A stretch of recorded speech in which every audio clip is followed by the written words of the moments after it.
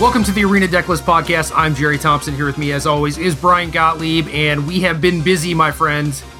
So busy. Why are there so many things happening in Magic right now? I feel like I haven't had a free moment, and I don't even know how long. It's just been nonstop news and new formats, and I've been traveling. I went to SCG Atlanta this past weekend, and then there's the MC coming up in Richmond, and then the Invitationals the week after that, and the formats are changing, and I just need a rest, Jerry. I need a nap.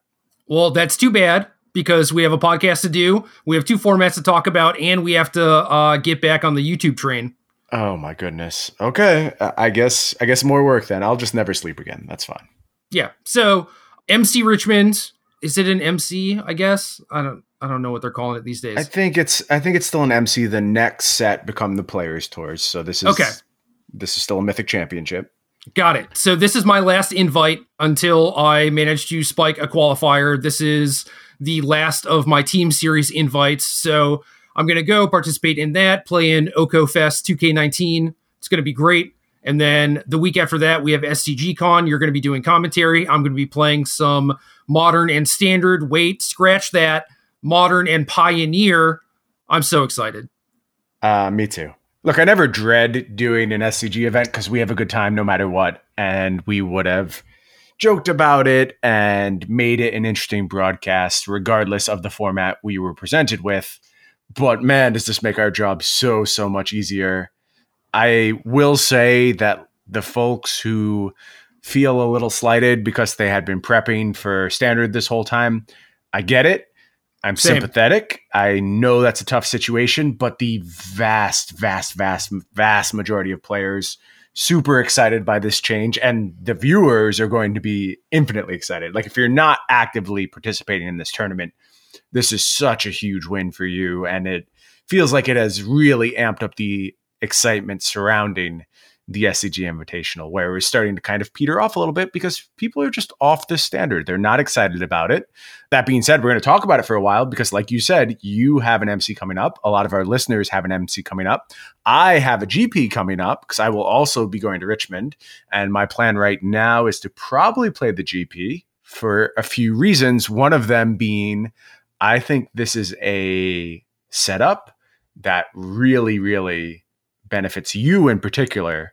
And I think you're going to now extend that to our listeners and extend that to me, and it can create a really good situation for folks who are willing to do the homework and what's quite frankly not going to be the most fun format ever, but a format that maybe is exploitable. Team or Wreck, the end. We'll get into that in a little bit. First, I want to backtrack to the being sympathetic comments as far as like the formats changing. Sure. I looked at the Twitter thread for SCG's announcement, and it is very last minute notice to change the format away from Standard and to Pioneer. For those attending SCG Con, in case you haven't seen it, look that up because it's relevant to you. But for people who need Pioneer cards or are looking for some Pioneer cards, I would like to extend a potential courtesy where if you need something, let me know before I leave on this next Wednesday. I will do my best to try and bring it for you. I have a lot of extra commons, uncommons. I have some things like, 20 Aetherworks Marvels and 20 Smuggler's Copters that I inherited from Michael Majors. And, I'm bringing basically all of my Pioneer cards with me, and I'm only going to be playing one deck. So I want to do my best to actually try and help those who this decision actually affects. Yeah, and I can do the same thing. I don't know that I have the same depth of cards lying around that you do. I still have a lot of holes too in my collection, so don't make it look like I have like every single deck covered or whatever, but I will do my best. Yeah, same. I want to help out. I want to make this work. And I think it's important that if you are someone who enjoyed this change, if you are someone who benefited from this change, if you are someone who wants changes like this to happen going forward, I think it's really important you help out your fellow players here and make sure people aren't negatively impacted by a lack of card availability. And I will tell you, this was a very scary decision for SCG. I don't have inside knowledge of this. I was not involved in this decision process whatsoever. I just show up and say the words. Yeah, same. But I know that they did not take this lightly. They take their player engagement very seriously. They are cognizant of what changes like this mean. And the fact that they did this is a risk for them. I mean, they're putting themselves out there, but they are just trying to deliver the best product possible. I saw some folks saying it felt like a cash grab.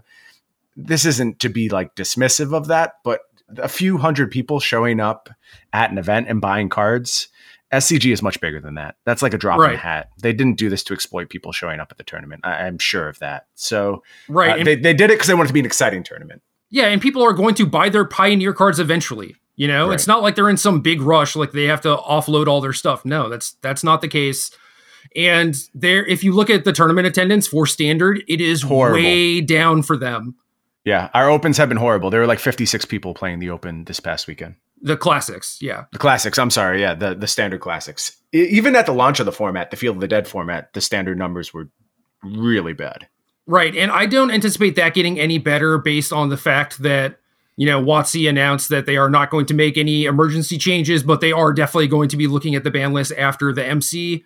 That's another sort of like ominous feeling thing where it's like, well, if they feel that there is enough, you know, chatter going on that they have to address it, it means that they are aware of it for sure.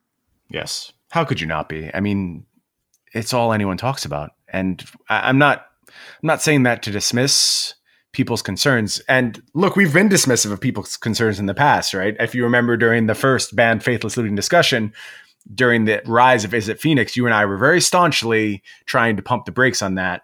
But part of the reasons we were trying to stop that is because it kind of overshadows situations where there are legitimate concerns. There's legitimate concerns right now. Standard's messed up, straight up. Yes. However, I have the, I guess, interesting viewpoint, unique viewpoint of, like you kind of mentioned, this is a format that's sort of good for me, where you have a very clear public enemy, right? It is Oko, mostly all forms, shapes, and sizes, but specifically, I think Sultai is the one that should be the thing that you look at hard targeting because of the numbers. It is very popular, it wins a lot, and it has things like 4 main deck Noxious Grasps to account for the fact that the mirror is very popular. So these are things that are all very easily exploitable. Like, you want to get an edge. I mean, this is basically the perfect time that you could try and do that, because you can play things like Knights or Blue-White Control or Izzet or Temur Reclamation. And these decks all have reasonable Simic matchups or Sultai matchups, and they don't get hit by Noxious Grasp. Yeah, and that seems like a very good starting place to me. I'll tell you my first instinct as far as that goes. These decks you mentioned, Temur Reclamation, Blue-White Control, I agree that Noxious Grasp's not great against these decks. You know what card is, though? It's Veil of Summer. And now, as a response to Noxious Grasp, Veil of Summer starts to creep into the main deck. I think that's overblown, man. Like, so this was Croaky's thing, right? He was the first I saw to really go into Noxious Grasp really hard. And I do think he had some number of main deck Veil of Summer. Yeah. But those exist. I mean, I'm seeing it on Arena, and I don't know if it's something that is still propagating or if it's really just an integral part of the format right now. But that's a reasonable response to me. Like, this is a powerful, powerful Magic card.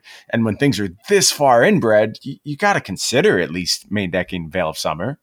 Anyway, Croaky's Twitch streamer, very frequent contributor to Arena Decklist, the Twitter account, always playing in very high Mythic, always doing well, usually has innovative stuff. Definitely check him out. He was also, as far as I know, like one of the first people like doing the Sultai thing. And people very quickly latched onto what he was doing for the Arena PTQ last weekend, and Sultai did very, very well. They all had like the 4 main deck Noxious Grasp. They had Vraska Golgari Queen in the main deck, Massacre Girl in the 75 somewhere to beat up on Selesny Adventures. Like, the list that he put out was the thing that ended up being the de facto thing. And most recently, he posted a list that was also like, well, at this point, I'm just main decking Veil of Summer. And I don't know that that's the correct answer, because a few people even replied to his tweet with like, I don't even board in Veil in the mirror, because it doesn't affect that many things. Like if you see a bunch of counter spells, Agent of Treacheries, mass manipulations, then sure, but just for Noxious Grasps, it's not worth it. Does there reach a point where it becomes worth it? I mean, it's got to be getting close when previously there were not a bunch of removal spells going around. And the more important thing is that, like I said, if there are responses to this deck, it does seem like they are the ones that are actually super vulnerable to the Veil of Summer. So it's an okay card in the mirror. And then these decks that you're mentioning that can really maybe hard target something like Simic-based Oko decks, you get your edge back in those by getting a bunch of Veil of Summer. Right. So, I mean, if you want to circle all the way back to I think the first deck I mentioned, which is Knights, if you play Rakdos Knights, they don't care about Veil or Noxious Grasp. Sure. Because they're just a pile of creatures and Embercleaves, basically. And I think that is a perfectly reasonable way to try and attack Simic to begin with, especially if they're cutting a lot of their low-end stuff and starting to play things like Vraska and even just like more interaction to try and get a leg up in mirror matches. It leads them to just being super vulnerable to anything that plays like triple 1-drop against them. There's not a lot of evidence, though, that actually paints that as a viable strategy. Like, shouldn't Knights decks then have done very well in the MCQ weekend? Don't think that those lists were particularly good, and they were playing against lists that had like deputies and stuff. Like, it is very different than the Sultai list now, right? When you're playing like either Simic with, lower curve, Questing Beast, Vivian. No. I'm talking this MCQ weekend that just happened. Sure. Yeah. I mean, how many people played Knights? It seemed I don't have the answer to that. Yeah. It seemed like Sultai was a pretty big part of the metagame, certainly the winner's metagame. Antonino DeRosa 5-0'd with Red Black Sacrifice, which is kind of doing a lot of similar stuff. Right. And granted, I think his list was more vulnerable to Veil of Summer than something like Emma's list was. Mm-hmm. Yeah, it was one of the things I wrote about in my article, that I actually did think that deck had a pretty tremendous vulnerability to something like Veil of Summer. Yeah, but at the same point, like you see what I'm saying, right? Where it's like you play red-black stuff, don't walk into their cards that they are playing on behalf of the mirror match, and you just exploit them that way. I see what you're saying. I really do. And I was right here saying it last week, right? Like, I thought I had a plan that could exploit this deck. And I'm getting to the point where I am afraid that this deck is just maybe unexploitable. Like, maybe this card is so good, I'm talking about Oko now, that it patches all these individual weaknesses on its own. It just does everything. And maybe it really is able to go that wide and account for that many things that it just doesn't have holes. Dude, if they're cutting 2-drop accelerators for Noxious Grasps and to have like max Once Upon a Times, if they play turn 3 Oko and just like make a food, you can either just attack it down or not care. Or just like hit them, set up Embercleave for lethal next turn. If they have like Goose into Oko, obviously that's problematic. I don't know if you want to do something like play Bone Crusher Giant to try and like time walk you both.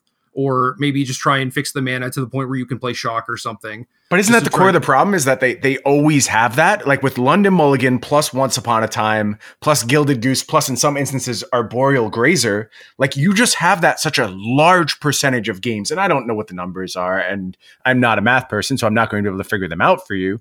But with those kind of configurations, it seems like your percentage of turn 2 Okos, I mean, you've played the games. You know what it's like. You face an opponent playing this deck, and it feels like they always have it. And obviously that's bias, and we create these narratives and we buy into them. But there is a large percentage of games where you are routinely presented with turn 2 Oko. Yeah, I don't know. I haven't played against too many people on ladder who are mulling super hard. I know that Menguchi was one of the people who was talking about, it doesn't really matter. I mull to 5 in the mirror until I get turn 2 Oko or turn 3 Nissa. And that makes a lot of sense for mirror matches. I don't know if that is exactly what you're supposed to be doing in general, especially once you start adding like these slower, more clunky, expensive reactive cards to your deck. You start playing more things like Fabled Passage that kind of get in the way of those explosive draws, you know? Sure. So like, I don't think that you can necessarily take that approach with Sultai. And I think that people are still going to play Sultai because that's the narrative, is you have to be prepared for Oko. So what do? I guess we just all main deck 4 Noxious Grasps, and then, the format's 50% that and 50% people who are playing red something or like blue-white, trying to not get hit by it. I think Sultai probably gets beat like Golos got beat at the last MC. Very possible. Look, I'm pushing you a little bit on this point because if anything, I think our discussion last week underplayed the Oko side of things, and I don't want to make that mistake going forward here. It's a very real problem. It's a very powerful deck, and I don't think we respected that enough as we were heading into the MCQ weekend.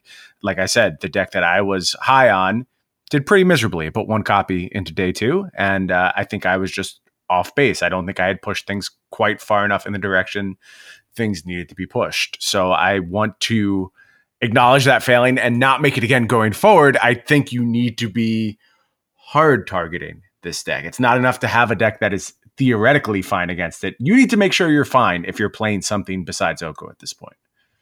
So Blue-White and Team Erek, I think both have a pedigree for being very good against Sultai. And I think we could honestly just end the podcast there, but like people have been playing these decks. I've actually played with these 2 decks. I think the Sultai matchup is quite good. And that's like not even knowing how often I'm bricking their Noxious Grasps, right? Like obviously things change post board or whatever, but the Simic decks or pilots, whatever, have had this problem throughout the entirety of Standard where they're not playing enough things like Disdainful Stroke, and they just like don't have the tools set up to beat these go bigger control decks because they haven't really needed to. And part of the thing that makes me successful, like when I was, crushing it with Cawblade or Delver or whatever, was that like I respected the small strategies. Aggro might not be a big portion of the metagame, but if I can make a couple small sacrifices in order to account for it and make sure that it's within my sideboarding plan and how I'm constructing my deck and everything, I will do that. And I think people just outright dismiss these decks. They're just like, oh, I'm going to play some mystical disputes or whatever, and then Blue-White just like plays Drago with you until dispute doesn't do anything. Right. Like if these people playing Simic and Sultai were actually hard targeting Team Erek and Blue-White, I think it'd be a different story, but they're just not even close to doing that right now. Right. One of the interesting adaptations I think you could argue for as the Noxious Grasp meta comes into focus is that there's another hate card in your main colors that still hits the mirror, maybe not as effectively, but does account for these problematic enchantments that are starting to pop up. Things like Wilderness Reclamation and Fires of Invention. It's not enough, though. That is Aether Gust. Do you think that's just not enough? Have you ever played the Simic side of things with Gust against those decks? I was low on Gust for a long time. I will tell you that. It always felt underwhelming to me. Yeah, because unless you are doing things like actually pressuring them, if you had the Questing Beast, Vivian, Brazen Borrower package and you wanted to play Aether Gust instead as a plan against Team Erek or whatever, I would support that. But when you are playing like this slow Planeswalker-centric Hydroid Krasis game plan, you gust the Wilderness Wreck and it just doesn't matter. They just do it again the same turn, the next turn. Like, it's not a big deal because you're not actually putting them under pressure. So even in the context of the mirror, it's the same thing. It's like, oh, your opponent plays turn 2 Oko, well, I'll Aether Gust it. And it's like, well, that doesn't do anything. Yeah, actually, not much has been done. Yeah, actually grasping it does something, which is why they're doing that. That's why they're splashing for Grasp and Vraska. But yeah, Gust just does not do enough when you're not pressuring your opponent. Okay. I mostly agree with that. I think it's interesting in terms of an adaptation to some other decks that are popping up to prey on you. But like I said, it seems more like Veil of Summer does that job more effectively. You mentioned blue-white control. Like, you're still comfortable with blue-white control being favored against the Sultai decks, even in a world where they do have access to just max Veil of Summer? I mean, I don't think anyone is necessarily playing max. Maybe they are, but like you still just get to do things like cast Time Wipe and Chemist's Insight and eventually set up a place where you can like Teferi on a dry board, and then you can start Agent of Treacherying them and mass manipulating them. Gadwick is another thing that's just like this really big, like kind of unbeatable thing where if you just give them a bunch of time, you're not actually clocking them. They're just going to bury you. And I played some games from Simic side last night where it was a huge issue. And I even had a sideboard plan with a bunch of disdainful strokes. And like, I was taking that matchup into account, but my opponent played very, very well and ended up just like blanking, the 3 Veils and the 2 disputes I brought in. I also had 3 strokes on top of it. And it seemed like a complete non-issue to the point where like I had to Veil at some point just to resolve a spell because they had Teferi in play, which is fine. But any one spell that you resolve is not going to beat the setup that they have with all the card drawing and all the late game power and stuff. Well, Gerald, you know that no one is more willing to pick up blue-white control than I am. You're speaking my language right now. If this deck has promise going forward, I'm certainly among the most excited people in the room to hear that. Yeah, you should try it, man. Like I've played some with that deck too. It does take forever, obviously, because awesome. You have love it. Yeah, I know. You like this is not a downside for you. This is a feature, not a bug. But the deck is just kind of a pile of random cards, just like a mishmash of things, and it's very, very good. I don't think it's good in a vacuum, but as far as what the specific metagame is, I think that deck is actually awesome. Nice. I am happy to hear that. It's very high up on my list of things to do in Standard. Certainly before we head out to Richmond, I will 100% be familiar with this deck. And let's be honest, I probably have a bias towards playing it. So if it is even close to reasonable, don't be surprised if I'm doing that when it comes to Richmond. Yeah, and I'm actually going to check my Arena account right now because I need to see what rank I'm at to see if I have to actually play tonight before the ladder resets. Because I've been doing this thing where I like play a match or play 2 matches and like win them. All right, gain some ranks, and then I just like have to stop playing. Don't really like this system. I'm at 760 with 14 hours left. I might be okay. I think you're probably safe. I think the churn is a little bit lower this particular go around. So I like your odds sitting at 760 right now.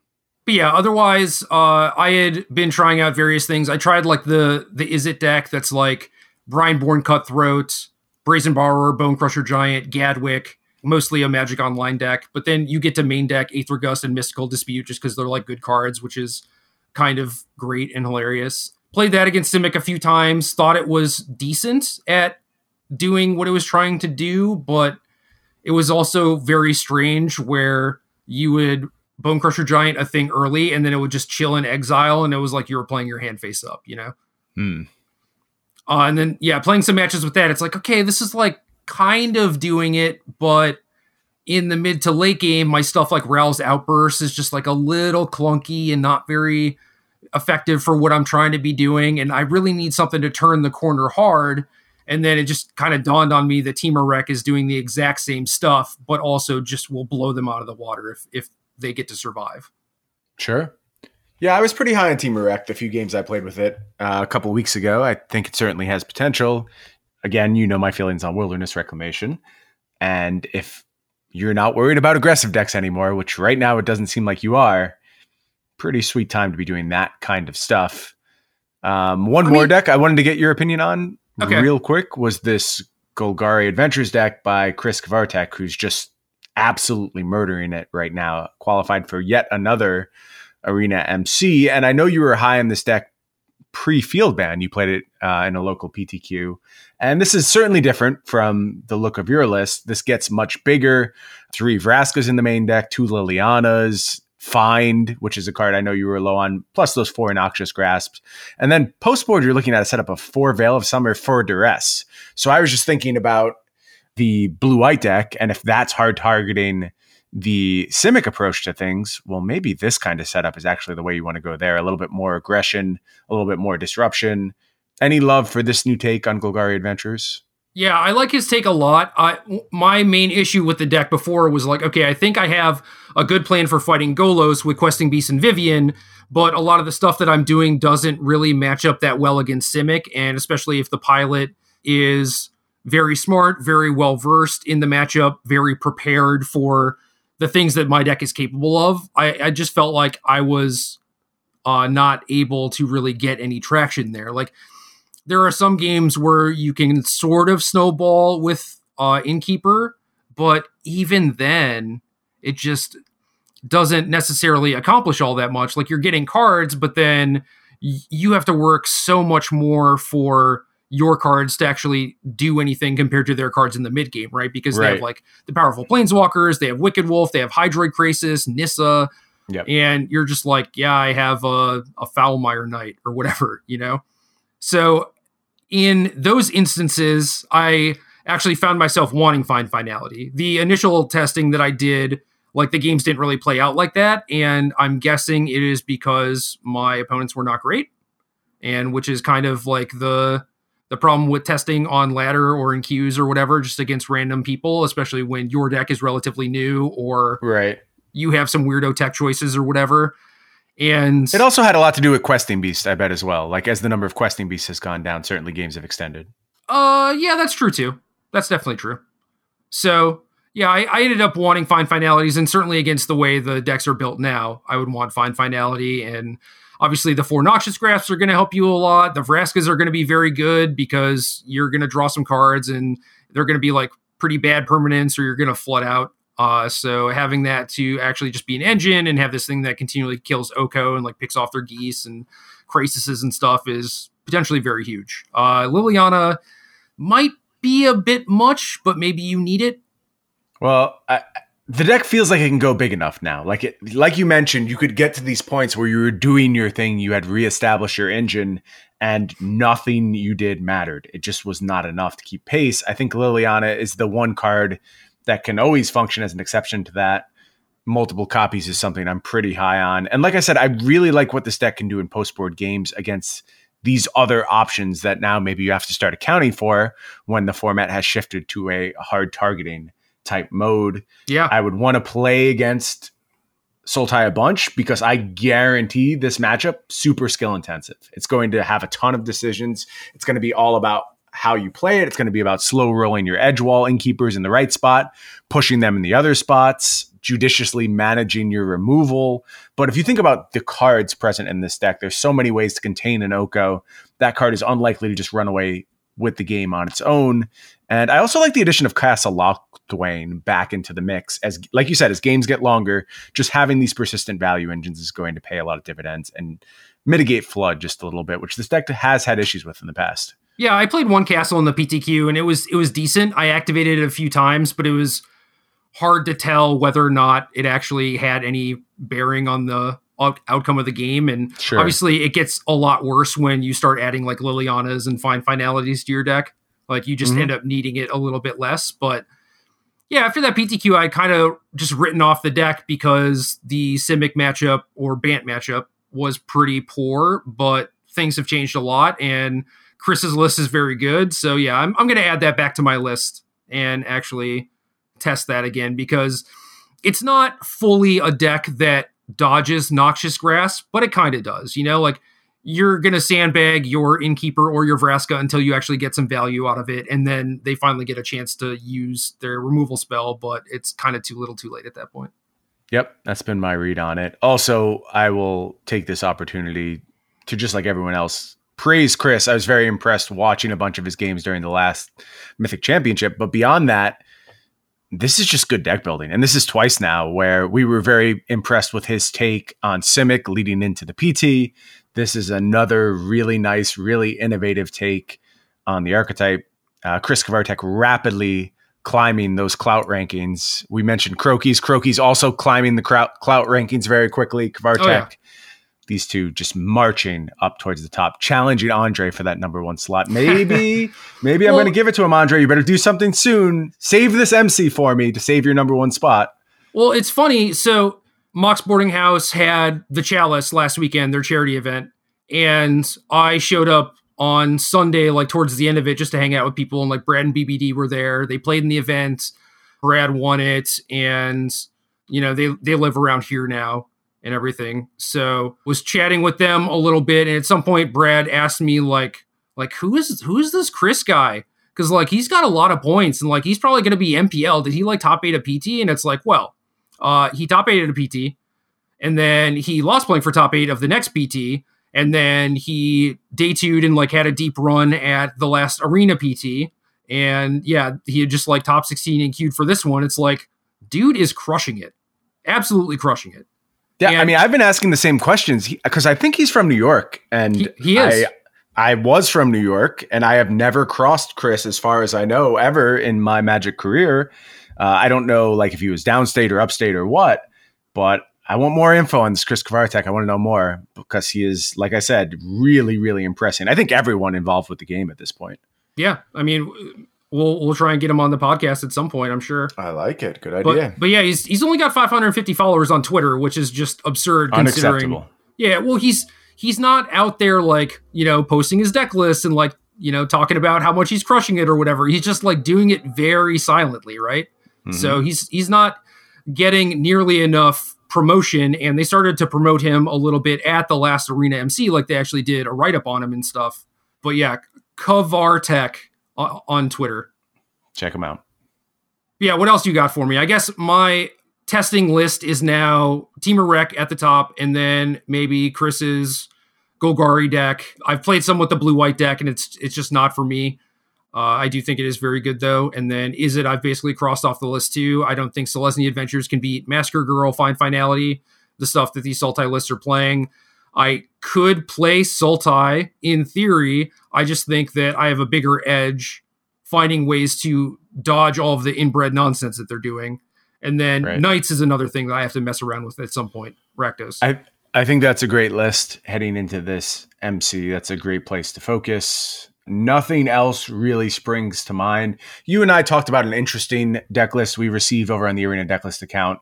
It was an Orzhov Doom Foretold list, and I wrote about it in my article this week. It was from Weston Anderson, and I'm not sold on this list. I don't want you to think I'm putting this over as like the truth, but it's basically like a Burglar Rat, Charming Prince, Yarrick's Fenlurker, Duress, Doom Foretold, Davriel deck list. And you can find it on the @Arena Decklist Twitter account. There's something interesting about it in terms of restriction of resources that I don't think has really been attempted in this format. And you couldn't do in the average format because just some aggro deck would punish you. Some deck that didn't need to be super resource intensive would make the strategy look very, very foolish. But this is a format where cards build off of each other. And the only way to keep pace with like the Gilded Goose into Oko, into Nissa, into Hydroid Krasis type things is to assemble your own powerful engine or be hyper focused on disrupting that engine. Those are really your only two paths forward. Yeah. And this skirts all of that. This is just restrict all your resources, give you no options. You can't combine your cards in meaningful ways. And something like main deck Duress is probably underexplored, quite frankly. Breaking up things in the early game while you establish your A plan. And in the case of Doom Foretold, that A plan is also restricting resources. There's something interesting here. I want to explore the ideas contained. I don't think they're going to bear any fruit, but in terms of like the wild long shot that could potentially do something to this format that could push it in a different direction, strategies like this are interesting to me. It is interesting. I don't think it's particularly good, though. I mostly agree, but you understand what I'm saying, right? Yes, like there's this absolutely weird axis that the format really isn't prepared to account for. And I love that. Like if you can find an axis that nobody is interacting on, that nobody really is considering any of their deck building, you can get a powerful edge. There's some bad cards in this deck. That's what it comes down to. Like you're playing Burglar Rat and Yarrick's Fenlurker. Nobody wants to do that into a field of Oko. So I don't know how you solve that situation. And you probably can't, but I did think it was a really interesting idea and I just wanted to call it out. Yeah. I mean, it kind of goes back to the thing that I stated earlier where Oko is very clearly enemy number one. There are cool things that you can do now knowing that. You just have to go out and explore and actually get them. I've provided a laundry list of things that I'm still working on trying and things that I have tried already.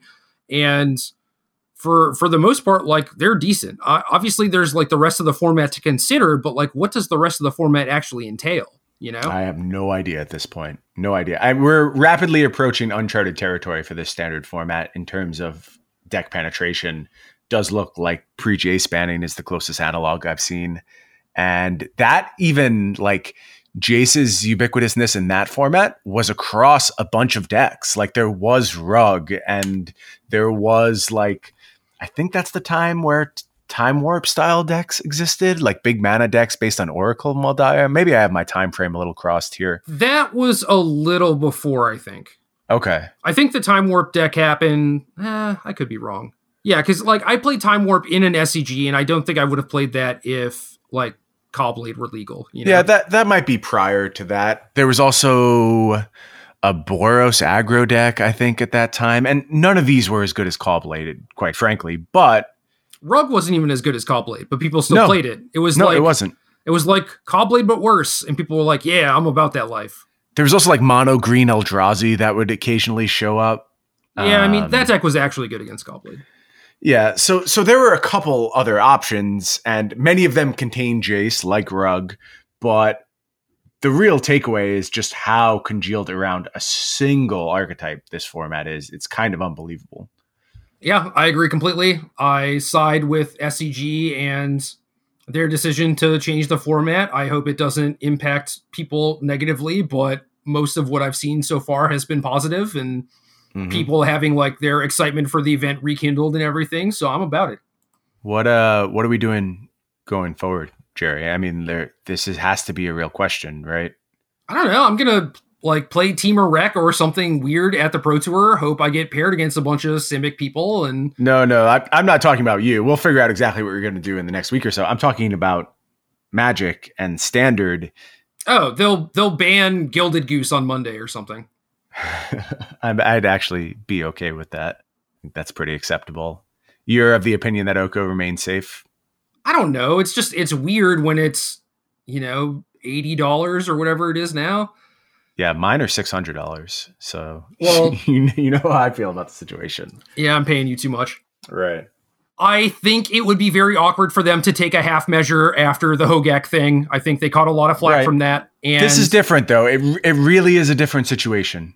Is it? Like, I think so. Oko's the problem, right? It is a combination of things. Obviously, all the mana acceleration, all the card advantage, Hydra Krasis Nissa, all of that is problematic.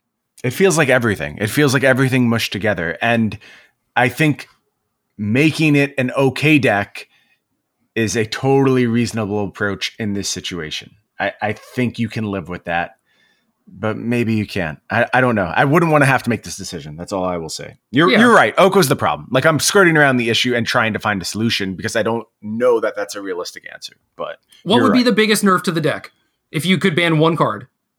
Can I ban more than one card? I mean, like, that's what I would really like to do. No, one card. It's Oko. Yeah, I think so too. Yeah, without question. And if you wanted to ban two cards but keep Oko, is it Goose Nissa? I think you have to look at Once Upon a Time at some point and just how it... No, but there's a problem with the way it requires games to play out. And the certainty of having those accelerants is like a real issue. I would look at it. I don't know that that's the answer. And like a really, really clean thing to do would just be get rid of the 1 mana accelerants. But I also now have full art foil Gilded Geese, which I paid a lot of money for. So I'm going to be angry about that too. Well, if that ends up being the solution. They went up, so you can always sell. You can always sell them. They are also a modern all-star. Yes. So you're not losing out on too much. They're also the new Deathrite Shaman. I don't know if you knew that. Yeah, I believe we answered that on the cast. Was it last week? I think it was a couple weeks ago. Yeah, I don't know. It feels like so long ago. So much has happened. I know. Millions of things have happened. Yeah, one mana accelerators I think are pretty silly. I think if you get rid of Oko, the Goose is more of a Lotus Petal than it is a Llanowar Elf. Mm-hmm. And that is probably fine, but then food just in general doesn't see a lot of standard play, which, kind of sucks because it's one of the set mechanics and whatever. But yeah, you could look at obviously Nissa, Krasis, Once Upon a Time, things like that. If I were in the building, I would want to just go super hard on examining the data and look at things like play draw and how often turn 2 Oko happens and how much the win rates change when you don't play Goose on turn 1 and stuff like that. I don't think you can just look at matchup percentages. Sure. No, that sounds like a good approach. Yeah, it would be interesting. I'd have a lot of fun playing with that data. But yeah, standard mess up, and we should talk about Pioneer because Pioneer great. Let's do that. And let's talk about why we're doing that.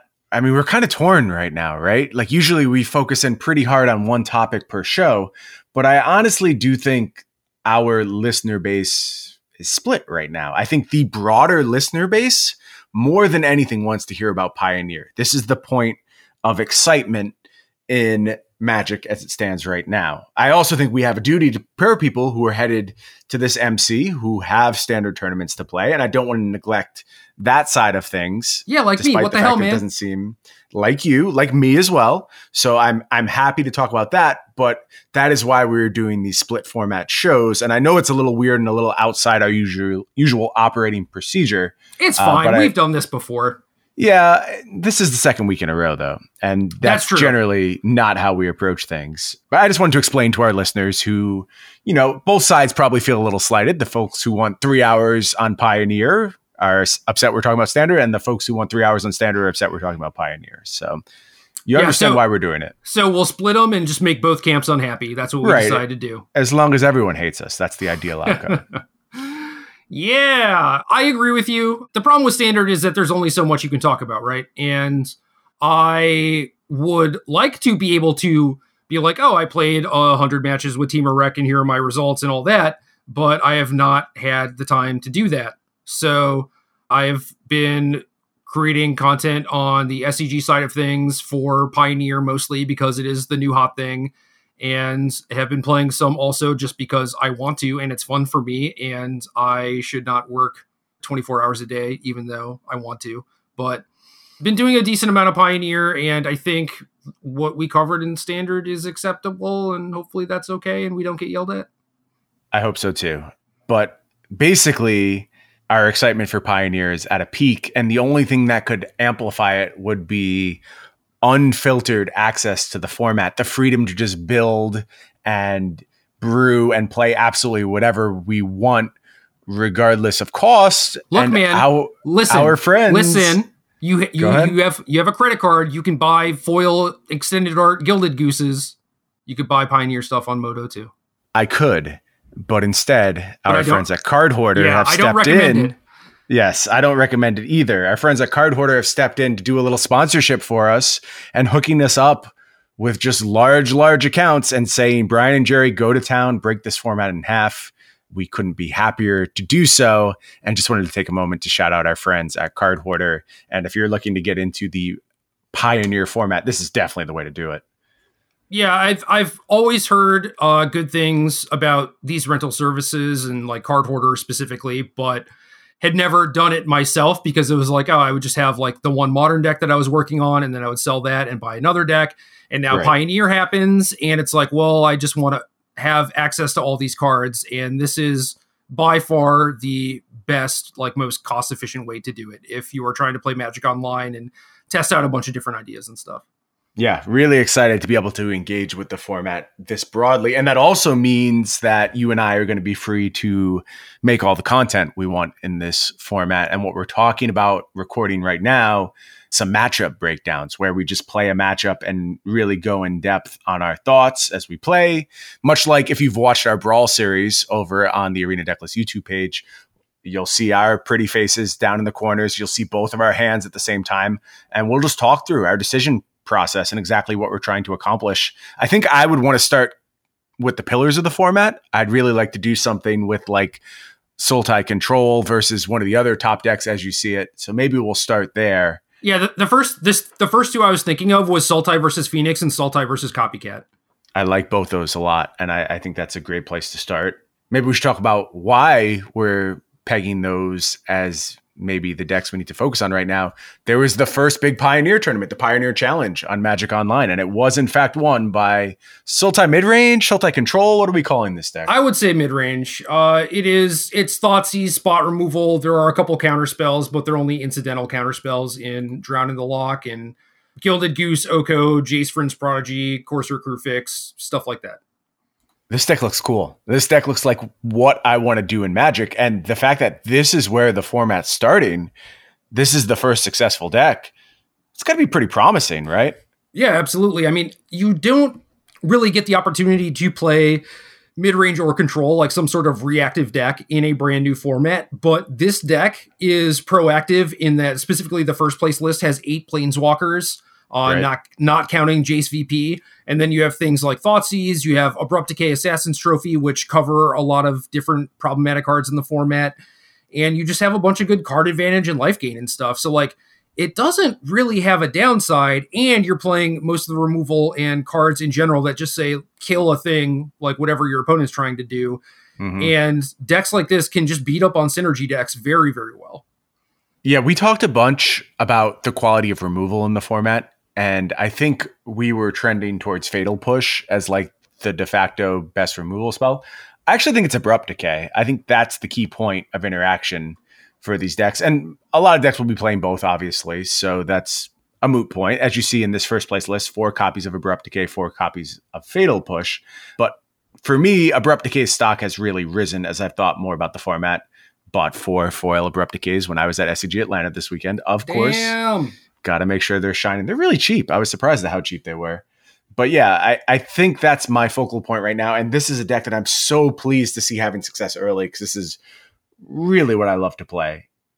Yeah, I was excited about this deck too. I wrote up a sideboard guide for our patrons and posted it on the website, and it looks really good. And from this first place list, there's very, very little I want to change. So shout out to Oars, and I believe to Aspiring Spike, who built like the initial version of this, and Spike also got 3rd place in the tournament. Yeah, slightly different list. Fewer Planeswalkers in Aspiring Spike's deck. No Liliana, The Last Hope, no Vraska. What do you think about Vraska in the first place list? I'll be honest, that's not a card I had particularly targeted as a big player in this format. Well, Spike is not playing Gilded Goose and has a lot of the check lands instead of the fast lands, whereas Oars was like, well, I'm going to just play a bunch of Planeswalkers, play the Goose, and play the fast lands. And I like that approach better. Me too. But Vraska, I think, is pretty good for a lot of the same reasons that Abrupt Decay is good. And obviously you run into some issues maybe with having diminishing returns on things that say kill CMC 3 or less. But the reason I like Decay a lot is because of all the 3-mana Planeswalkers running around. And some decks just have a bunch of them. So having access to Vraska that can do that either repeatedly or do it and then be card filtering engine, life gain engine, stuff like that seems really good to me, especially if you have Goose to accelerate into it. Do you see a window to exploit is a little generous right now? Large CMC creatures, something like Gurmag Angler comes to mind. Is there a weakness in the format right now? Yes. Yeah, absolutely. I see it as well. Look at this deck. I mean, you have Fatal Push and Abrupt Decay, but like the problem is it also has Oko. Right. Oko solves all problems. Yeah, I mean, there's 4 Okos in Spike's list, 3 in Orz's list, and then both of them have an Assassin's Trophy. They have 2 Drown in the Locks. Like, they're pretty well covered, honestly. Right. But in general, I think, you play against a deck that has 4 Fatal Push, 4 Abrupt Decay. You play a 4 or 5 mana creature, and it might be trouble for them. Yeah. Mostly agree. You're right, though. There's a lot of catch-up mechanisms and catch-all mechanisms, I should say. Thoughtseize, let's not forget that. Right. Any problem your deck might have, you can just answer it through Thoughtseize. And with Jace Vryn's Prodigy, it's not like Thoughtseize is only your early game card, only ripping it off the top. Like, you can set up Thoughtseize in key spots as well. Yeah, of course. Jace is so good. And one of the common things I've seen from going over the Pioneer Decklist Twitter account is people playing Jace in Band Company with like 4 Collected Companies, 2 Dromoka's commands, and no other spells main deck. And people just commenting like, oh, your Jace is so bad, why is it in the deck? And it's like, y'all forgot about Standard 3 years ago? When this was just the thing. This is what people did because Jace as a Merfolk looter for the first few turns is awesome. And then Jace that gets to affect the board in a decent amount by making creature combat a lot easier for you is awesome. And then if you ever get to flashback a spell with it, boom, like is basically already paid for itself, but now you get an extra Collected Company on top of it. Like Jace doesn't need a lot of help to be incredible, and it's basically always incredible. Yeah, if you didn't live through the Jace era, you're probably underestimating this card. A lot of folks did when Jace Vryn's Prodigy came out. It's easy to remember it costing $50, but if you actually go back to release time, there were a lot of people who were not high on this card. I know this because I was very high on it and I ordered a bunch of them and I made a lot of money on it. So its power is not clear on its face. As you play more and more games, you understand just how impactful this effect is. And getting a really good Planeswalker for 2 mana, you can't beat that. I mean, we've seen Wrenn and 6. Jace Vryn's Prodigy is like the predecessor to Wrenn and 6, and it's got a lot more vulnerabilities, but when it flips, the power is there 100%. So it's 2 mana. It is a single pip, which means it's pretty easy to splash or splash other things in your blue deck. Yep. It gets to filter you through like basically however many cards you want, right? Because you can either choose to loot before you cast your spell, or you can play a couple spells and then loot with Jace to transform it. Or you can loot a couple times and then use those cards to delve for dig through time or whatever and continue looting. Or you can just like flip it on turn 3, turn 4, and you just have this thing that immediately takes up to 6 loyalty and nerfs a creature a little bit. And then you get to untap and like kill 2 things and you still have this Planeswalker lying around. Like, it is very good. It's 2 mana and it's effectively must kill unless you're doing something that just completely ignores your opponent. Spot on. I think that's an accurate assessment.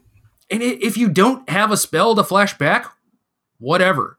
You know, you're playing creatures, you're doing your collected company thing, you looted a few times, so hopefully you have a good amount of traction, you've been able to make your land drops and use your mana every turn, and you got a bunch of stuff going on, and you have this Planeswalker that's just ticking up. And then if you ever draw a collected company, boom, you just like cast it and flash it back over the course of 2 turns probably, and you're just money, you're set. Yeah, you probably found another Jace and all of that if you need it, and you get even more collected companies from your graveyard. It chains very rapidly, basically. Yeah, I've also like posted some decks where people are just like, "Yo, is Jace even good in this deck?" And the answer is always yes. 100% of the time. Always yes. Anyway, card is busted. One of the defining cards in the format. I mean, it's not the only reason why people are playing like Fatal Push and Wild Slash. Obviously, there are things like Monastery Swiftspear that you have to kill, but like Jace is the scariest 2-drop, I think. There's some challengers to that throne, and maybe we find them in the second place list in this Pioneer Challenge. I don't think we initially intended to work through this top 8, but maybe that's just the best place to start with discussion of the format. Yeah, I like it. Nam playing Izzet Phoenix. I was initially pretty low on this deck, and then after seeing it in action, it's like, okay, yeah, this plays out a lot better than I thought it would, because you get access to things like Fiery Temper. You get to play Lightning Axe, which is way above rate for removal in this format. And that is true. Yeah, you actually don't really care about the discard part of it because you're either manacing a Fiery Temper, discarding a Phoenix, or filling your graveyard for Treasure Cruise. Yeah, very fair point. This is certainly the deck that pushes on the blue delve spells the hardest. Like, this is the best 4 Treasure Cruise deck I've seen thus far. I didn't think the Arclight Phoenix offense was going to be enough, but when I'm talking about Abrupt Decay being the best removal spell, and then that closely followed by Fatal Push, you can understand why Arclight Phoenix is finding success. Do you have your eyes right now on a removal spell that is going to have to become a larger part of the format if Arclight Phoenix is here to stay? A lot of my sideboards have Magma Spray. Yeah, that's a nice one. Is there something else I'm missing out on? What's the text on Deck in Stone? It's been so long since I've cast a Deck in Stone. Doesn't that hit all copies of a card? It does, yeah. Yeah, it's good against tokens. If you exile like 2 Phoenixes with it, they get 2 clues.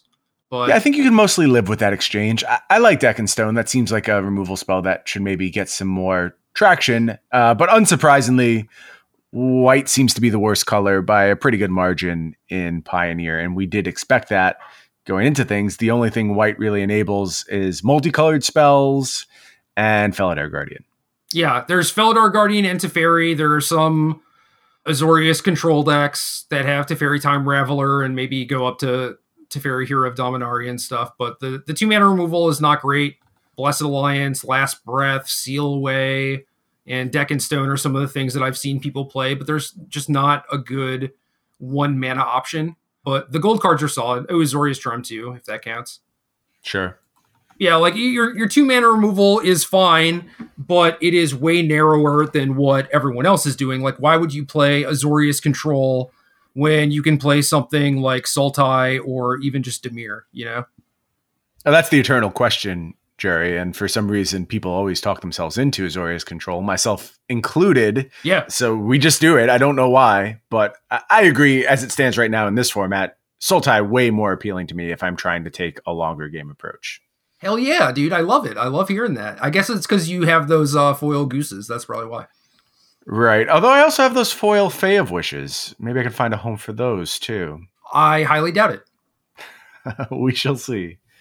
All right, third place, Aspiring Spike with Sultai. Another good person to follow on Twitter because he regularly brews in Modern and now Pioneer and has some of the sweetest deck lists, decks that I really respect and also can do quite well with them. So for sure. Third place was Sultai. He lost to Nam in the top 4 playing Phoenix. And then in fourth place, we got a little Mono Blue Devo. 4 copies of Quench. Thanks. I hate it. Quench gets better when the mana bases are built around the fast lands. I'll say that. Like when you're playing your 4th land tapped, a lot of the times I am convinced you'll catch more with Quench. But the cards contained in this deck, I am surprised they have added up to a successful Magic deck. You're not really interacting in very meaningful ways.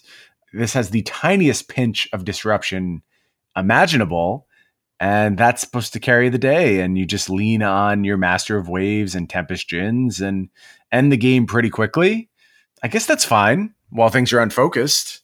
Check this out. This deck has 4 Mutavaults, right? 24 land. Yeah. You have 4 Tempest Djinns. Yep. Merfolk Trickster, Harbinger of the Tides, stuff like that, right? Never cast any of those cards. You need blue on turn 2, blue on turn 3. Yep. Maybe need is a strong word. I suppose you could copter and then play Tempest Djinn on 4 or whatever, but then why? Why not just play a bunch of islands? If you want your colorless land to be a Nykthos, it's probably going to be very powerful and also free roll the actual color source on turn 4. So I think that's fine. And then at that point, you have so many wizards. You can just play Wizard's Retort instead of Quench. I would be so much happier doing that, or even just playing Spell Pierce instead. Because what creatures do you care about with this deck? You have Trickster and Harbinger and Brazen Borrower. Right. You have Thassa, these flyers, whatever. What do you care about creatures for? Just play Pierce. Mostly agree. I mean, I would consider Stubborn Denial as well. We've talked about this though, and that does have some flaws, but definitely a little concerned about Quench and concerned about this deck in general. And maybe the entire plan is to discard the Mutavaults to the Smuggler's Copter, and that's how you deal with them. I guess. I mean, that takes a lot of setup, but yeah, I suppose it gets there eventually. A decent amount of people have actually had success with Mono Blue Devotion, and it always looks pretty bad, but then still performs kind of well. And at least this time it has reasonable Magic cards in it, right? Yeah, it should be hyper consistent. And when people are still figuring out a format, I can understand why this deck preys on a lot of the weirder stuff you're trying to accomplish. Yeah, you got Clock, you got some tricksiness, you have a lot of different ways to actually use your mana, you have some counterspells as Disruption, there are Spyglasses in the sideboard and stuff, so you're covered. Yeah, do you think they know Pithing Needle is legal and they chose to play Spyglass over Pithing Needle? Look, the decks are weird, right? And maybe you just don't know. Just want the info? You're like, yo, my opponent is obviously doing some weird stuff. I bet Needle would be good against them. I have no idea what to name though. I'm not saying 100% it's wrong. I'm just asking the question. Because I think that's a reasonable thing to forget about. And I think if I had started building my decks in this format, there's a good chance I missed Pithing Needle. That's fair. Eventually I would get it right. Right. But I mean, you start your sideboard with 4 Negate, 4 Spell Pierce. To me, it's just I haven't really thought too much about fine-tuning my list. So I could see Spyglass making it in because they forgot about Needle or because they didn't have Needle on their account, but they did happen to have Spyglass. Or they're just I want to play in this tournament because it sounds fun, but I don't know what I'm going to play against, and this will make it easier, you know? Sure. Defensible. I don't know. People can do whatever they want. Agreed. Fifth place, Mental Misstep, 4 color Saheeli. This list looks very good. Mental Misstep has a bunch of trophies. I assume with this list, my list is pretty similar to this. Any takeaways as far as this deck goes? Anything people are doing wrong? Anything you'd like to see more of going forward? I'm writing about it this week. So that will be up on Star City probably the same time as this podcast. And I like Oko, Saheeli, Teferi. All of those are wonderful, wonderful Magic cards. You don't have a lot of good options for 2-mana things, so I would want to play a bunch of 1-mana things. Like Gilded Goose is obviously very good with Oko, and then there ain't nothing wrong with just playing Elvish Mystic and Llanowar Elves to accelerate into those cards. You just have to play a bunch of dual lands. Sure. And then 2-drop, 2 Heart of Kirin. I also agree with that. I think that's a good number for that. If they, if you get unlucky somehow and they manage to kill your 1-drop, you need something to do on turn 2. Heart of Kirin is probably the best thing to follow up with a Planeswalker.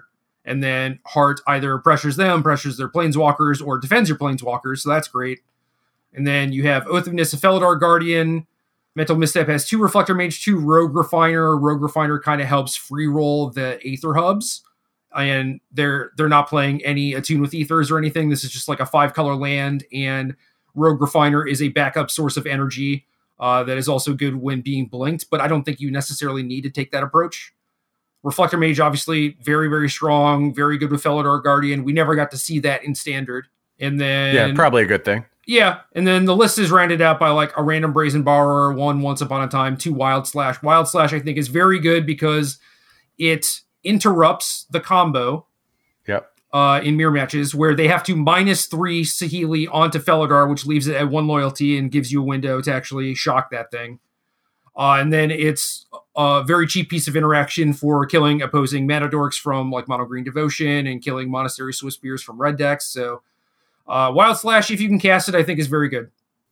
You mentioned no good 2s.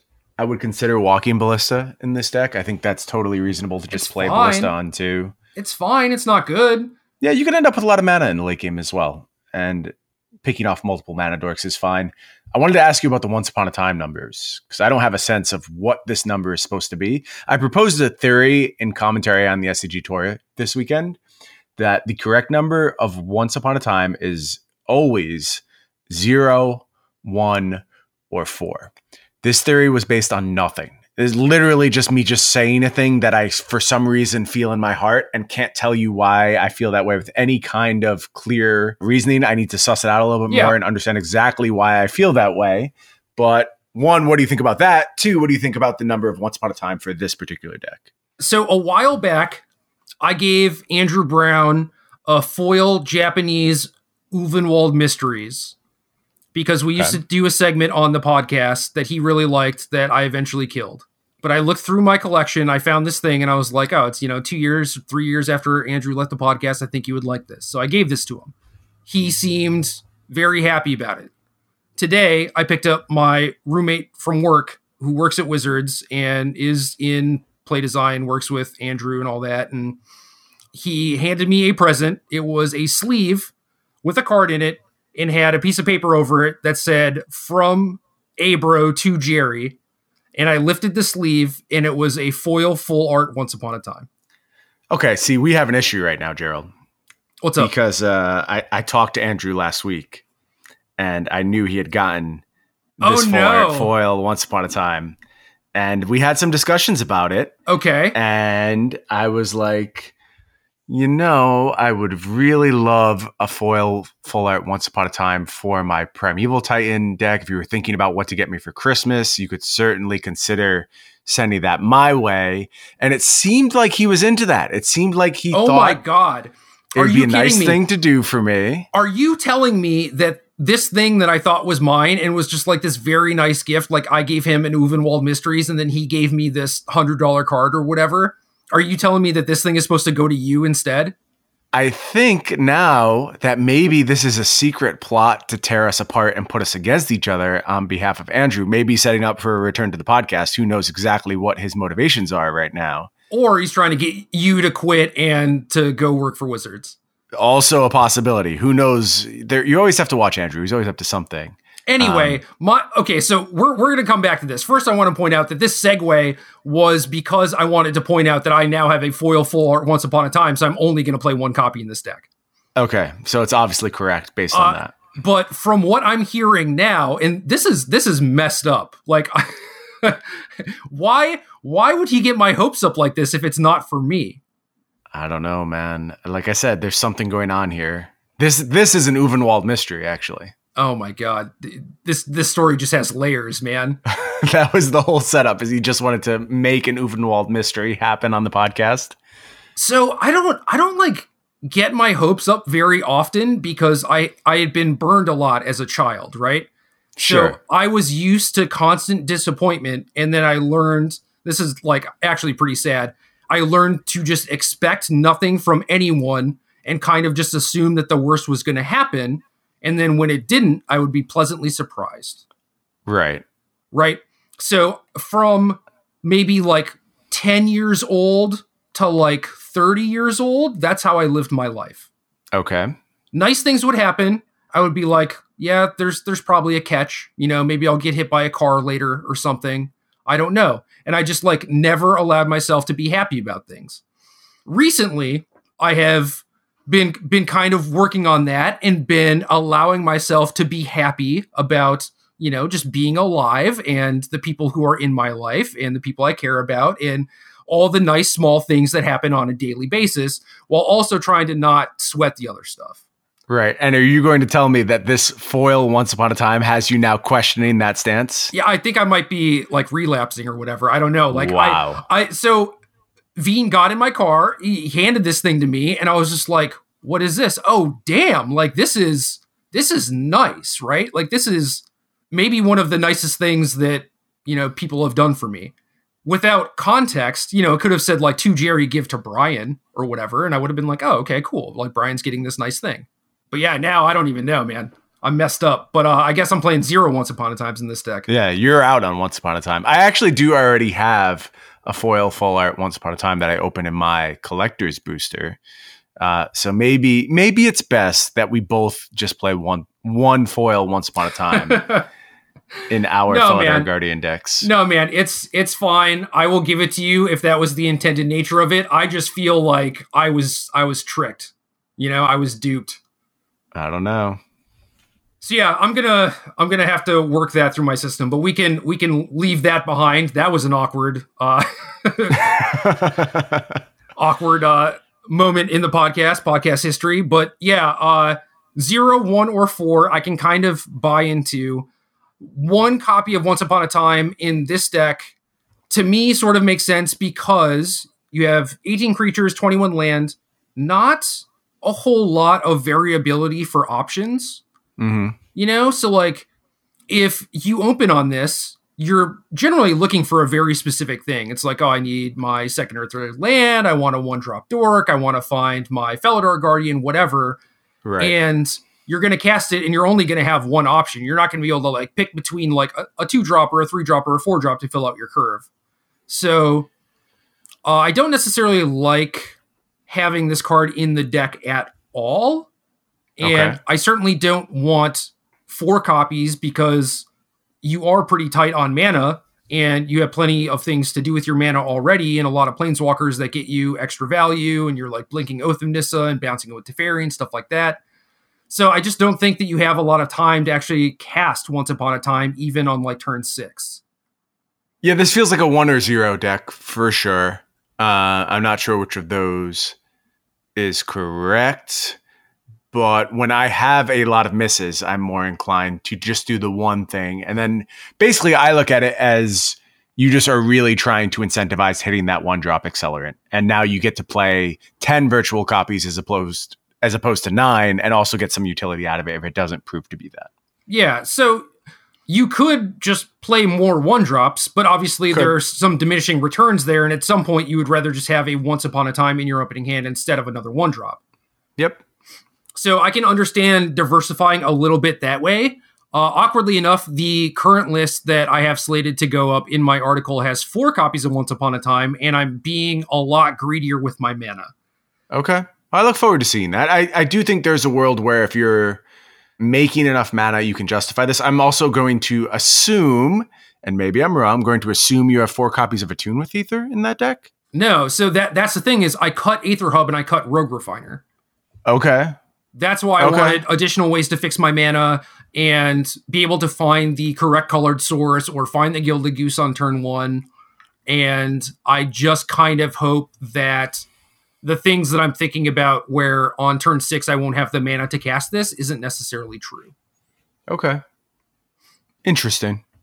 It's also awkward because I have a lot of spells in my sideboard, like non-creature, non-land stuff. So I end up siding them out in like a third of the matchups, I think, which is a blessing and a curse, right? It's like, oh, cool, I have this easy thing that I can turn to side out, but it's like also kind of part of the mana base and is part of the consistency of the deck. But when you're boarding in like Fry, Mystical Dispute, Rest in Peace, stuff like that, you don't necessarily need to curve 1 to 3 every time either. So okay.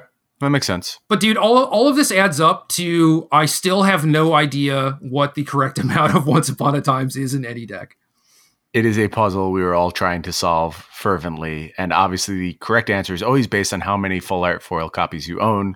So keep making your decisions that way, and hopefully clarity will come to you. I guess it's 0 for me because despite this correct. one having my name on it, it was not actually meant for me. Sounds correct to me. So yeah, I guess I'm cutting these 4, adding 2 lands and 2 wild slashes or whatever. I don't know. Such is life. God, this podcast is weird. What a weird episode. All right, 6th place, more 4-color Saheeli. This one Harness is Lightning this time. Yeah, less Oko, more Attune with Ether, Harness Lightning, Rogue Refiner. I don't like the energy cards. They're actually not efficient compared to what everyone else is doing. Yeah, there's a lot of Attune with Ether floating around, and I am worried. That card was good when you played all of the energy cards, and I feel like maybe people are forgetting that a little bit. Yeah. Like the packages I've seen using Attune with Ether don't really go all that hard on it, and I'm worried about that.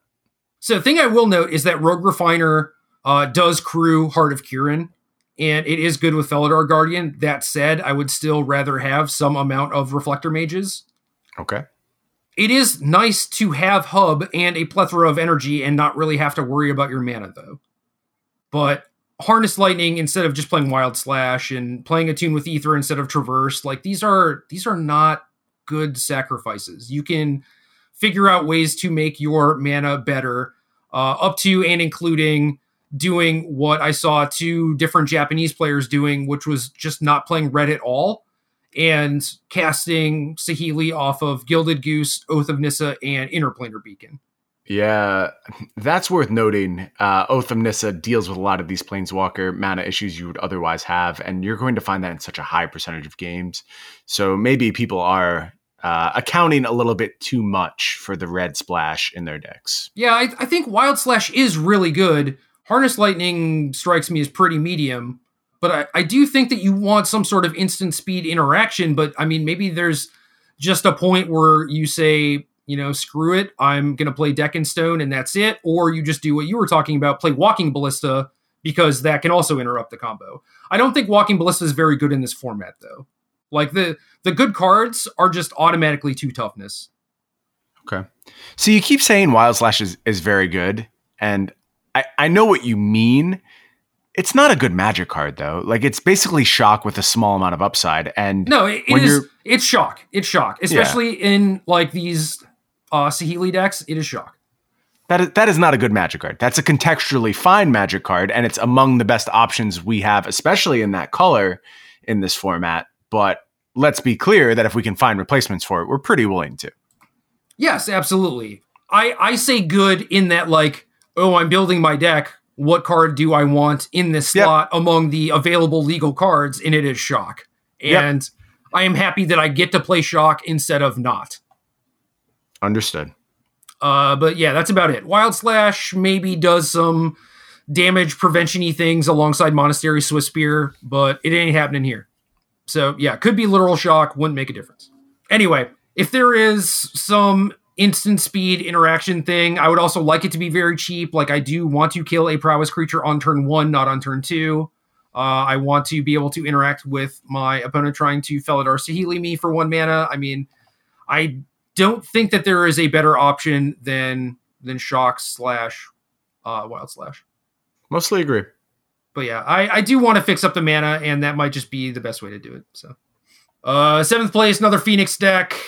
These decks are all somewhat close. I mean, you see different threats coming out of the sideboard and stuff. Maybe some different land counts, people playing Throw Possibility instead of Chart a Course. But realistically, they're all doing a lot of the same stuff. I love how all of them know to play exactly 2 Merchant of the Veil. They have figured out the perfect number, and without question, it is 2. I guess this person's Sora doesn't have fiery temper, but I don't know. They only have one lightning axe. That's why. So I don't know that 2 is actually correct, but I've actually been pretty happy with that card. Okay. And then like Treasure Cruise in the mid game gives you a bunch of resources, so you get to make a bunch of land drops, and then casting Merchant in some grindy matchup like Sultai or Azorius or whatever, it's actually just good. Yeah, I've seen it a bit even in Standard, and on the battlefield, it's a fine card. So I believe that. Yeah, I used to just think that it was pretty crappy on both sides, and I'm warming up to both of them. Okay. And 8th place, another Phoenix deck. This one has 2 Thing in the Ice, 2 Jace Vryn's Prodigy. I do think that Jace is quite good in this deck. Seems like it. I don't know where it fits, though. I mean, if nothing else, think about Jace looting, and then you discard Fiery Temper. Sounds good to me. Also fills your graveyard for Treasure Cruise. But Phoenix in general is just erring a little bit more on the aggressive side of things, so it makes sense to have Thing in the Ice instead, but could be part of a good sideboard plan, but also runs afoul of a lot of graveyard hate. You know, people are bringing in Rest in Peace to try and beat your Phoenixes and Cruises. Well, Jace being a looter isn't the worst thing, but it's not a card that you necessarily want to side in against Rest in Peace, so maybe you're just better off doing something else. But I do think a couple copies made makes sense. I feel you. So that's it. That's our first top 8 in a brand new format. Anything missing catching your eye? Anything like, say, Aetherworks Marvel? Well, the top 8 is Phoenix, Copycat, Sultai, and then 1 mono blue. Marvel, I am less high on, although I did figure out actually a way how to build it. But I also want to note that if you read my article, like how I submitted it, like the words I sent in, and ignore the title, that is probably a good idea because I did not title it that. And if you read the title and then read the article, it doesn't make a lot of sense. I'm going to give everyone listening to this podcast a little tip for engaging with StarCityGames.com. Always ignore the title. I've never written a title to one of my articles. They usually don't make any sense. Always ignore the title. I typically title my own things. Occasionally, I just forget and I send it in blank or whatever, and they're just like, okay, I'm just going to make something up. But a lot of the time, I have like a very clear title labeled on it, and sometimes they change it and it makes me mad. And in this case, my title was bland. It was just like the Aetherworks Marvel primer for Pioneer or whatever. And they changed it to just like Marvel's the best deck. And it's like Marvel's broken. Get ready for bans. Yeah. And it was like, I at no point said that, but thanks.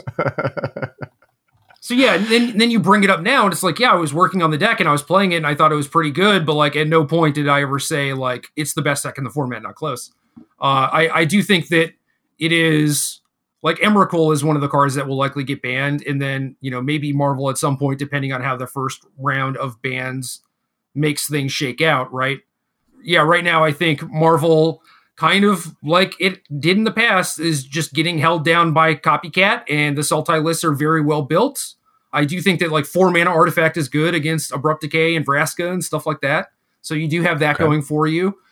The thing that I didn't figure out until after I submitted the article was how exactly you're supposed to go about both beating aggro and hard casting Emrakul in games that go long where like, they disrupt you, kill your Marvel, you don't draw Marvel, whatever. And it's Castle Garenbrig. Oh, okay. So many games played out where I was like, God, I'm 1 mana short. Like, do I need to play like Nissa's Pilgrimage and stuff like that? And no, it's just play Garenbrig, man. Like, that card's probably underrepresented in this format as it stands right now, right? Like that should do more things. Oh yeah. So then that led me down the path of like, well, what if we caught all these crappy Marvels and just played like Temur Emerge? And I think that deck also has a lot of problems in the format. But as far as like casting turn 5 Emrakul with regularity, like that deck was doing it. And a lot of the time it was with like flashbacking Kozilek's Return and stuff. And Kozilek's Return is the other piece of the puzzle. Interesting. I'll definitely be keeping an eye on those archetypes. Definitely something I enjoyed in the past. And that's a lot of what this format is, right? Like just reviving all these incredible decks that we really enjoyed playing previously. Yeah, except now I get to cut crappy Servant of the Conduit for Jace and use Jace to loot away the K returns. And then you get to like flashback Attune with Ether to make your energy count high, hit your land drops, and either cast and resolve Marvel on 4 or cast Emrakul on turn 6 or whatever. Sounds good to me. So yeah, I made like a lot of big breakthroughs since that article, and I want to, publish some stuff. I think I was gonna put like a, I don't know, update in the beginning of this article. Just be like, yo, this is the addition to the primer that I think is necessary.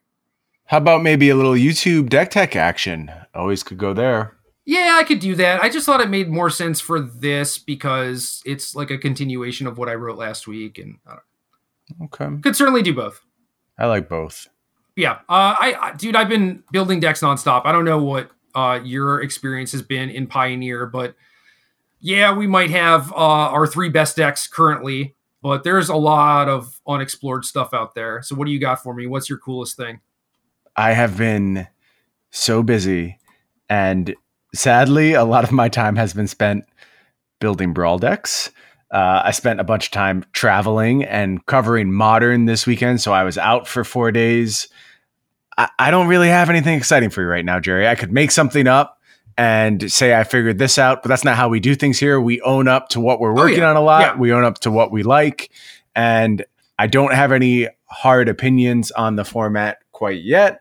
I am excited for us to get to work playing some matchups against each other. And like I said, I would like to just start with this Sultai deck. It looks promising to me. I love the way it's constructed. It seems like the most reasonable answers with some great proactivity backing it up. You have turn 1 accelerant. This just checks all the boxes for me that I can totally believe this is the starting point for the format.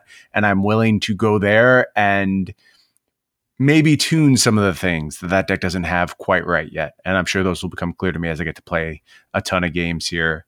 I fixed all the problems. Just go check the list on the website. Okay, that sounds convenient. Saved me a lot of time. Devotion is another deck that I think is built wrong presently that I want to work on and get the payoffs right.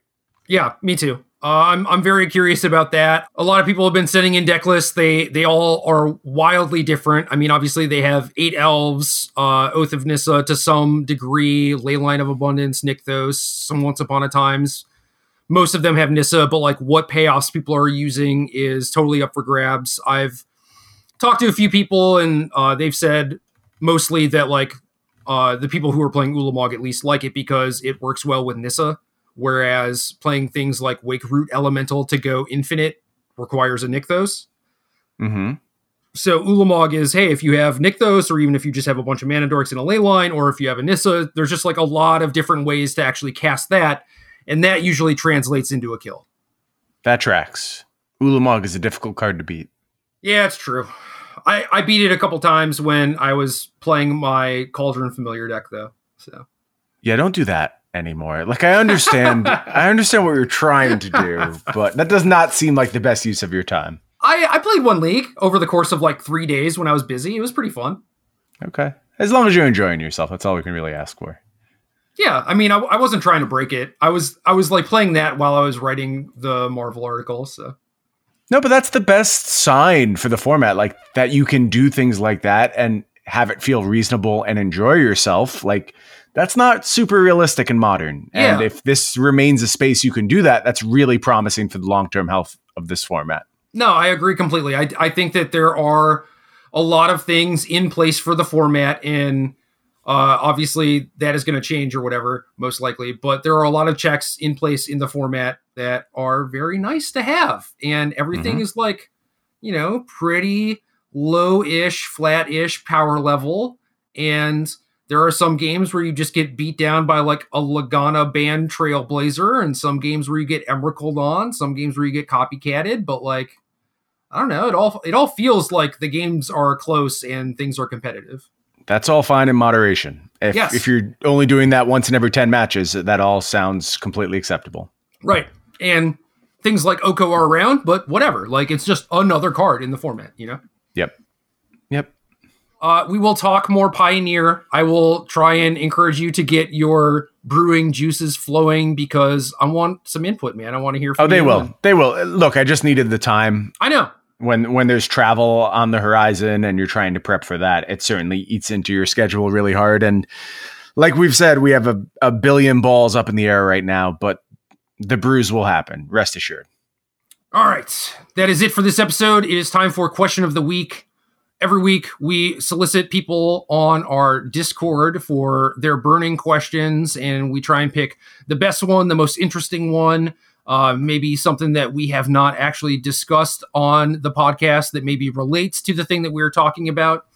And we got some good ones, things that I didn't even think about. Otherwise, maybe we would have done like a video on this or something. But a question from Dylan that is, what would you like to see in the ban strategy in Pioneer? We never had an opportunity for a fresh format to discuss strategies such as that. They said they're open to doing off-cycle bans. And then also Travis Gibson said, if you were WotC, how would you handle the ban list for Pioneer and to a lesser extent right now Standard? I think these questions are pretty similar and in the same vein. And Travis Gibson, I will see you at SCGCon and I will hand you your Arena deck list pin. As for Dylan, you will have to DM me your information. I will get that pin out for you. But Brian, what do you think that this entails? What do you think it changes? Like, I know they said that they were going to go off cycle. They're going to be more aggressive about it. Like, do we just live in waking fear of bans after every tournament, or what's the deal?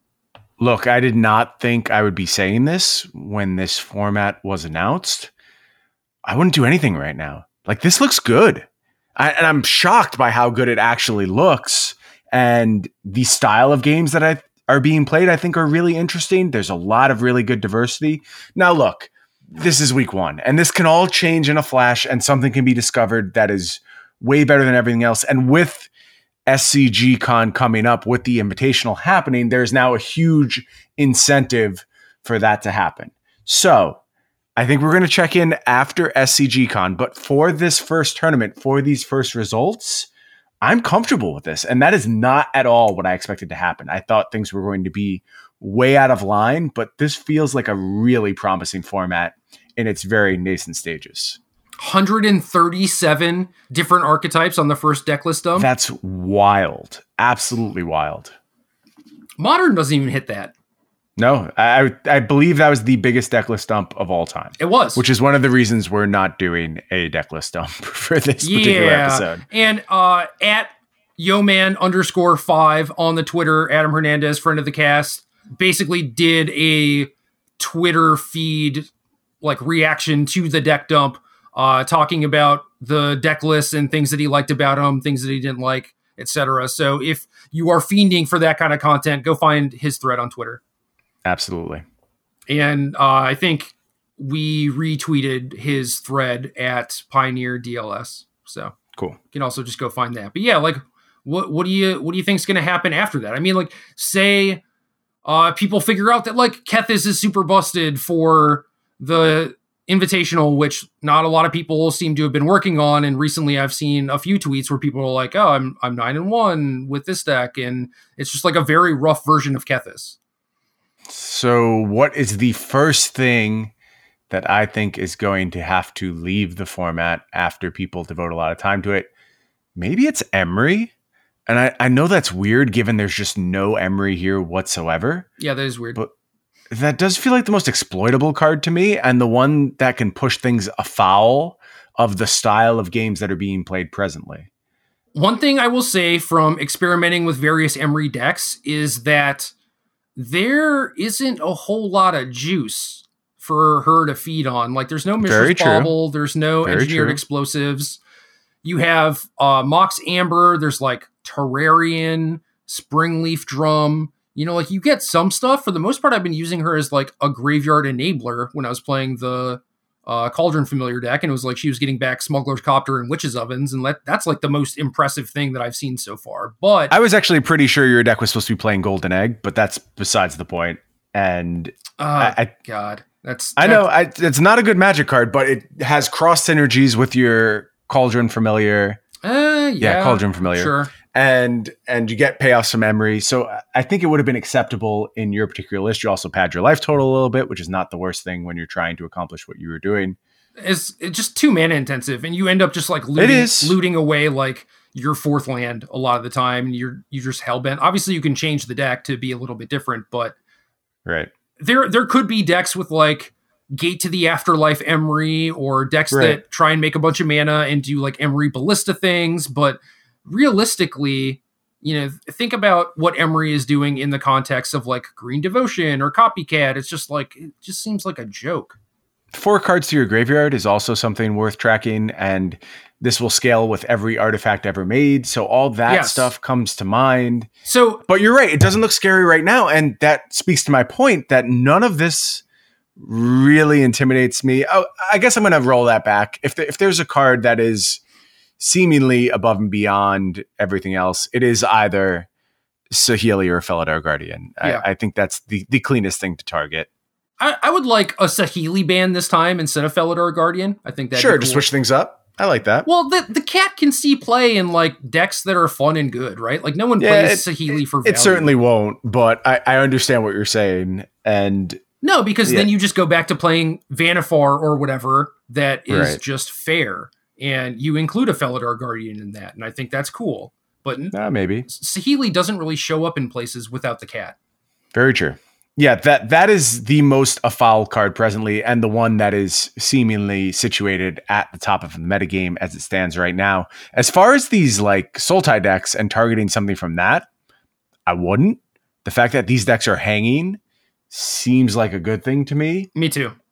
If you felt differently, then you could maybe make an argument for Jace Vryn's Prodigy, because I think that'll show up across the most decks. But I find that card interesting to play against. It doesn't have like those problematic play patterns to the same extent of something like Felidar Guardian. No. Or even Oko, I think. It's just like you play Jace, your opponent's size because they can't kill it, and then they play a thing, and then you're just like, all right, loot, transform it, kill that, tick it up, do something else, untap, like kill your 2 things. It's just like the game does end very quickly when Jace is involved. So it doesn't kill you outright or force you to keep up in mana like Felidar does, but I do think that it is problematic in its own right. But blue also doesn't have a lot of power outside of like Jace and the Delve cards. Right. So I don't know. I feel like Cruise and or Dig are more likely to go before Jace. Than Jace. Okay. That's fine too. I mean, in the abstract, I think all of these cards' power level seems unacceptable. My point is just how things have played out thus far. It seems fine. And people really enjoy playing games of this format too. That's the biggest takeaway. And so I think the big takeaway from like the ban strategy to me is that right now things look good. It is very clear what the best decks are, at least from the results of the Pioneer Challenge. So I would not expect any bans to happen yet. SCG Con could change things because it is a larger tournament. MCQ this weekend too, actually on Friday. Yeah. So just a couple days away. Okay. Yeah, I want to play in that. Yeah, I would like to play that as well. Okay. We should talk about that then. And then after that, you'll be able to tell. Like there's going to be online discourse, if Felidar is like 6 of the top 8 or something, then it's just like, okay, yeah. I don't know when Easy target. I don't know when this is happening, but like this is definitely going to happen. And a thing to note is that they said that they were going to take like an aggressive stance on the BNR list. I think that means like an aggressive stance in regards to unbans too. Like, okay, you could have a format and it's like, well, 3 of every top 8 has been comprised of Copycat, so we're going to take that off, and then the next few tournaments are just like, 6 of 8 Marvels, 6 of 8 Marvels, 6 of 8 Marvels. It's just like, oh, okay, let's unban Felidar. Like they might just do that instead of, banning Marvel and continuing to ban things from there. Yep. I like that approach. And it also, if you're talking about like investments, it takes the sting off a little bit when people get their cards banned, if they can come back in the future. Yeah. And they don't just immediately devalue to nothing. Like certainly there'll still be impacts, but if you make this kind of rotating door policy and, say you print a card which has a meaningful impact on something like Felidar Guardian, which interacts with it in a favorable way and maybe even invalidates it to some extent. And then you can bring that card back to the table and see how it's impacted by this new print.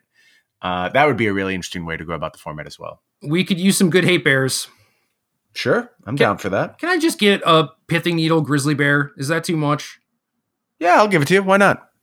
Enjoy. Thank you. I appreciate it. You're welcome. You're welcome. I would also like some sort of combat ability, but I'm not going to be greedy about that. Yeah, you asked for a grizzly bear, so that's what you're getting. Yeah, not Revoker. Revoker does not count. Revoker stinks. 1 toughness is so bad. I want at least grizzly bear. Just that one more point of toughness. It matters, man. It matters a lot. Sure. Anyway, I think it will be very easy to see what is going to happen, which is cool. And you'll probably be able to tell. And if Twitter is yelling about it, it'll probably happen. Well, look, there's upside and downside to that, but at least having some certainty and clarity and know that when a card gets a little out of line, the hammer's coming fast, that's worth a lot, as opposed to the present state of Standard where there's all these competing factors and they can't really take the action they would love to take because of the implications of it. With those shackles off when it comes to the Pioneer format, some clarity will be much appreciated. Yeah, I wonder if they want to do anything like, just release some data or like kind of like a watch list or whatever, so people have some idea of what's happening. Because I think that's kind of the problem, right? Is like people are wondering if they're going to have to live in fear that their thing is just going to get banned out from under them. I don't think that's the case. I think it will be apparent based on results and what people are saying on social and stuff like that, whether or not any sort of action is coming, but being a little bit more transparent about it would be cool. I like the watch list idea. Yeah, I mean, there were problems with it before, right? Where it's like anything on the watch list is basically saying like, don't ban or don't buy into this card. Okay, that's fine. Why is that a bad thing? Because it's like a soft ban. And I get it. So you're saying like, okay, Felidor's on the watch list, and then people are like, okay, I guess I'm selling all my Saheelis, and then the next 5 tournaments, like Felidor does poorly because no one's playing it because they all sold them all. It like doesn't actually, it just like influences the format in a bad way, right? Like in kind of like a cheaty way. I think there'll always be a group of people who will play the best deck regardless of that fear. I agree with you. And maybe if the same person is the only person playing the deck and they, say they're Matt Nass or whatever, then it's like, wait a second, there's something going on here, But if that person doesn't continually do well or they top 8 every other tournament, like people are going to be like, oh, this format's good. But it just means that people will never pick up the cards that go in that deck. Maybe there's a better way to do it that we're not thinking of yet. Provisional bans, a timeout. I like those approaches a lot. Sure. Something new. We can do something new. Don't be afraid to try something new with this format. Yeah, we can definitely do something new. It doesn't go back. We can definitely do something new. I don't know if like a timeout actually does it for you. Like you would have to get meaningful data from it. Like you could try, all right, Magic Online, Felidar Guardian is banned from 2 weeks. We want to see what the format looks like with it gone for those 2 weeks. And we're going to be looking at this data very hard. I could see that being a thing. But if you're just like, oh, I'm just going to ban it for 3 months just cause, and then I'll unban it. It's like, well, that's not helpful. You're not doing anything with that data, Right. Yeah. I mean, you could see how that would have been beneficial in the current Standard situation, right? Like 2 weeks of testing a Field of the Dead ban before any of this happened would have pointed very clearly to the fact that this was going to be a disaster. Yeah. And saved us a lot of headaches. Yep. No, I agree with you, but you need everyone participating as they normally would, not people knowing that they're in a science experiment, Sure. Yep. Because what if there are people that have twisted priorities where it's like, well, I'm playing on ladder, but it's not real because Field isn't banned for my PTQ. So I'm not going to try and win because there's no point to it. So I'm not going to buy into these OCOs, which I think are obviously the best thing. And then it's like the data gets skewed. Right. Of course. Always a concern. So it is tough. I feel like they're going to be able to figure out something, and hopefully they do some cool stuff with it because I think this presents them a unique opportunity. But it's also possible that they just don't do anything with it. And then, maybe it does take like 2 or 3 tournaments in a row for, 6 of 8 Felidar to get any traction on the card, but I doubt it. I feel like they're just going to be monitoring Magic Online data more heavily than anything else, like, some random opens or invitational or whatever. Yeah, huge source of data, especially with the participation rates at this point. So yeah, there's going to be a lot of actionable things pulled from that. Yep. And I know that they're already looking at it too. And I don't know what the results are or anything, but it's like, oh yeah, we have a lot of data and we are monitoring things. So good. Glad to hear that. Yeah. That's game.